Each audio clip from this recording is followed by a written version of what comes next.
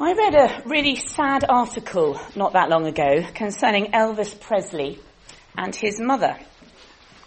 When Elvis had achieved much of his fame and wealth, he had moved his mother into a huge luxury home where she wanted for absolutely nothing. But as she didn't drive, she became increasingly cut off from contact with the outside world, from any friends she had, and she became very isolated and lonely, turning instead to alcohol for comfort. And she died of liver failure at a relatively young age. Now, money couldn't buy her contentment. Are you ever tempted to think, like I am, that the wealthy and the prosperous of this world are the winners? That those who are successful and powerful, who boast in their riches, somehow seem to be ahead of the rest of us? Do the Trumps or the Rupert Murdochs seem to have it all their own way? Or is that just reality? Or closer to home, how about the rich that we see around us day by day? There's always someone on a larger salary, someone with more disposable income, someone with a new kitchen, a new car, a bigger house, someone who has had that luxury holiday, and we find ourselves envying them. Or perhaps we seek after the certainty that we think that money can buy for our children. We pay for expensive schools or perhaps tutors to get them the best exam results, which we think in turn might give them contentment. But of course, whatever it is we're striving after, those exam results, to get a well-paid job, to get the next promotion at work, or that next bonus to pay for that next holiday, these material things never fully satisfy. We're stuck in a treadmill or in a trap. What is it about wealth that we envy? Is it the security? Is it that we seek joy and comfort in this earthly life for ourselves or our children? I'm certainly someone who has chased after wealth and the status that wealth brings, and I can find myself thinking this way.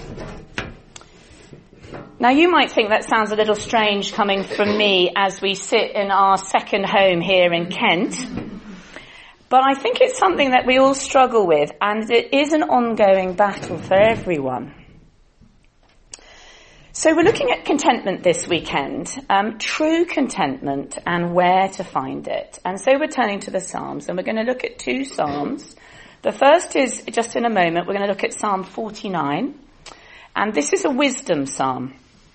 This psalm helps us to understand some of the disjoint between what we see in this world and what God tells us is the true spiritual reality. It's a psalm that shows us that only God can ransom us.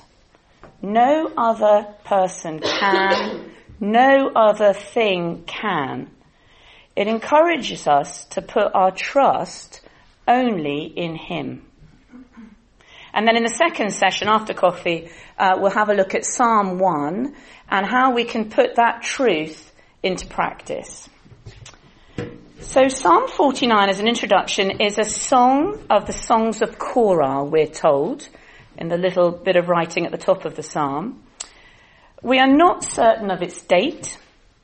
The writer speaks wisdom mostly to his peer group. And so it's called a wisdom psalm. It's termed as a piece of wisdom literature. And interesting, he doesn't speak just to Israel, to the Jewish people, but to the whole world, so including the Gentiles. So I'm going to read it for us. Hear this, all peoples. Give ear, all inhabitants of the world, both low and high, rich and poor together. My mouth shall speak wisdom. The meditation of my heart shall be understanding. I will incline my ear to a proverb. I will solve my riddle to the music of the lyre. Why should I fear in times of trouble, when the iniquity of those who cheat me surrounds me, those who trust in their wealth and boast in the abundance of their riches? Truly, no man can ransom another, or give to God the price of his life. For the ransom of their life is costly and can never suffice, that he should live on forever and never see the pit. For he sees that even the wise die. The fool and the stupid alike must perish and leave their wealth to others. Their graves are their homes forever, their dwelling places to all generations, though they called lands by their own names. Man in his pomp will not remain. He is like the beasts that perish.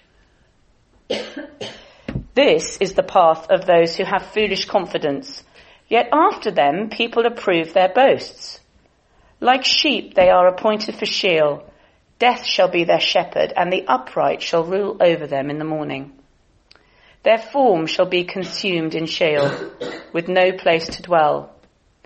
But God will ransom my soul from the power of Sheol, for he will receive me. Be not afraid when a man becomes rich, when the glory of his house increases. For when he dies, he can carry nothing away. His glory will not go down after him. For though while he lives, he counts himself blessed, and though you get praise when you do well for yourself, his soul will go to the generation of his fathers, who will never again see light. Man in his pomp, yet without understanding, is like the beasts that perish.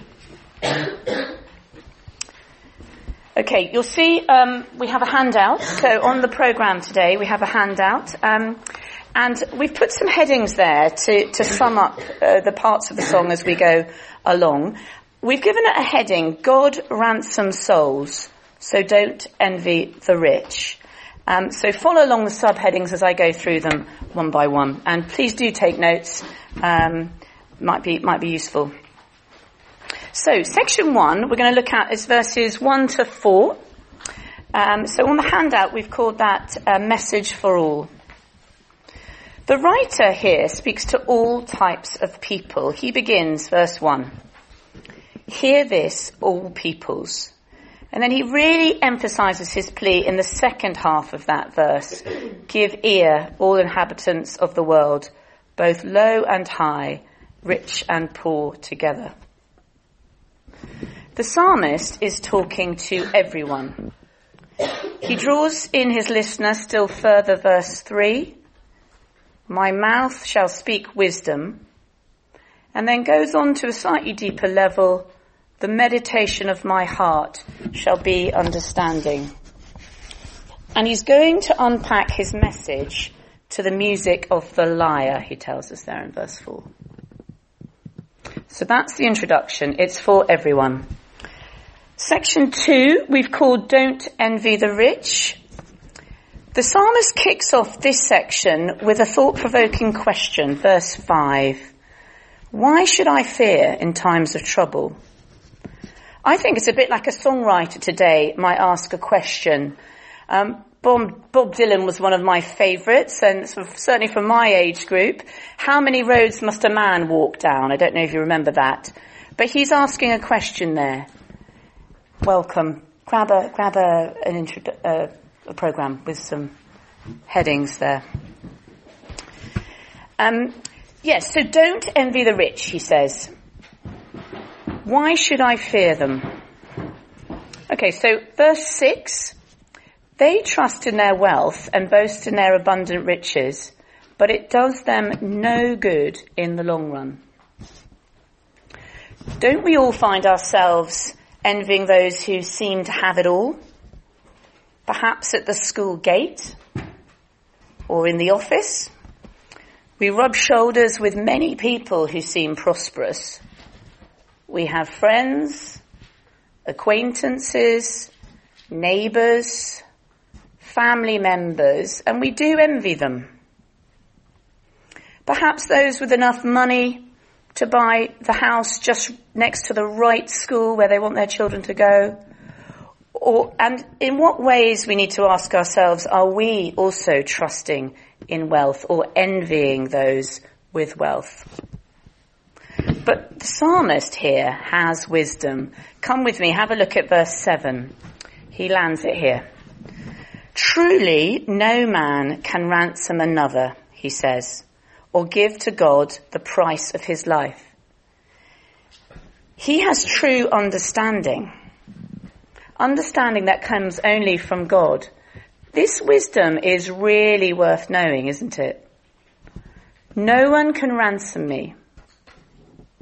But just suppose there was a way for my life to be ransomed. Suppose there were a person who could give the price for my life, who could ransom me. Well, that would be amazing news. And something really worth treasuring and sharing with others, for that matter.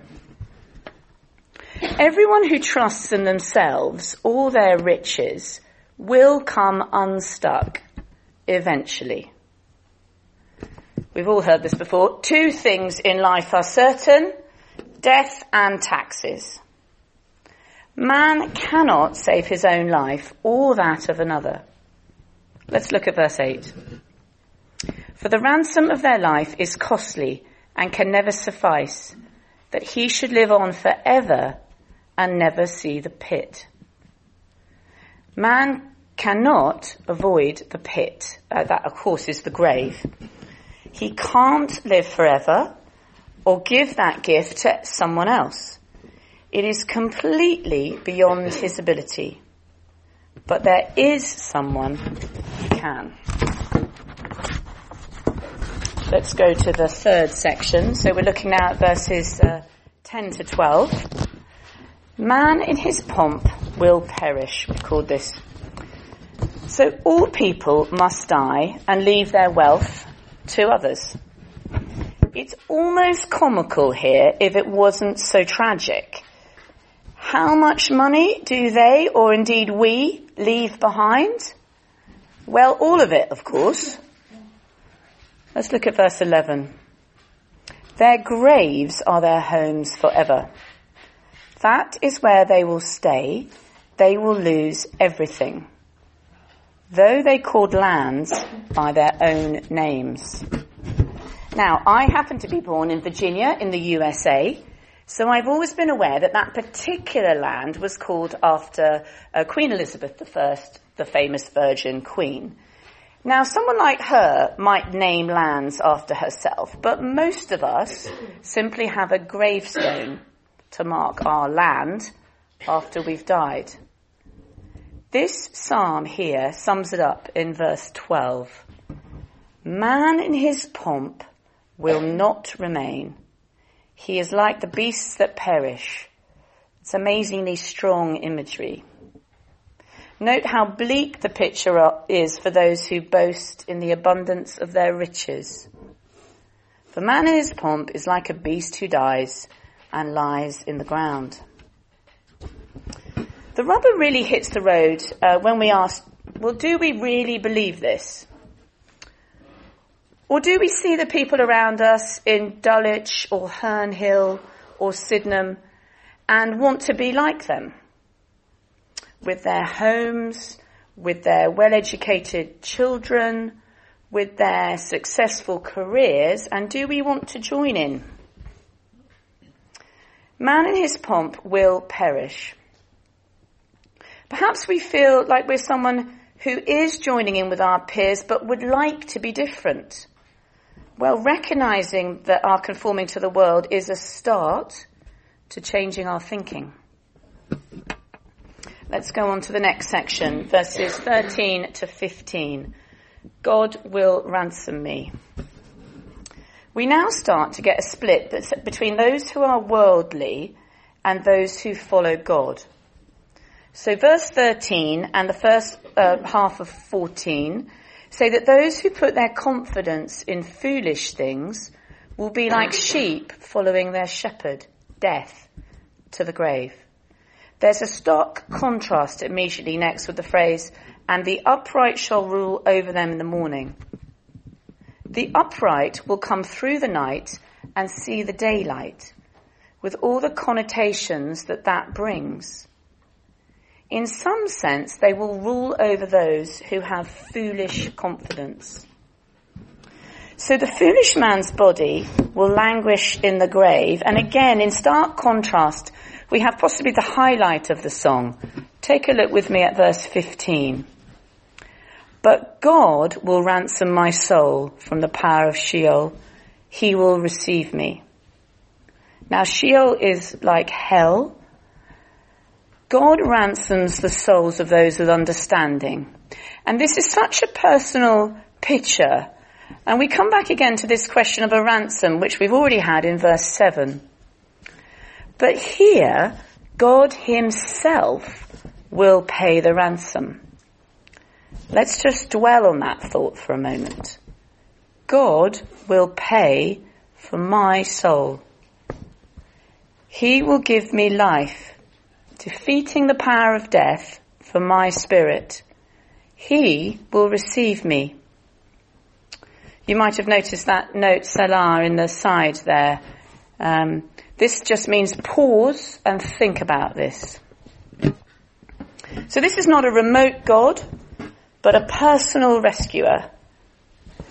Now, for the people of the psalm writer's day, this showed them that God was a personal God, that he cares for his people, for he receives them or takes them to be with him.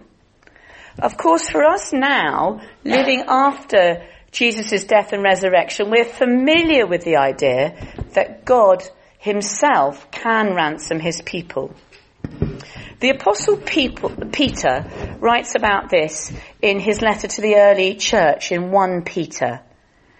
He is encouraging them to remember what Jesus has done for them. And so we're going to turn to that now. And I think it's on page 1219 in these Bibles, 1 Peter 1.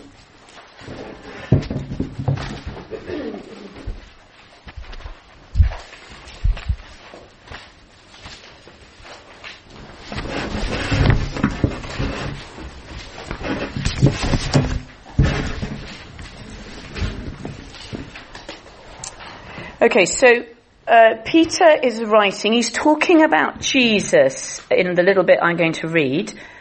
So once we've all got it, it's page 1219.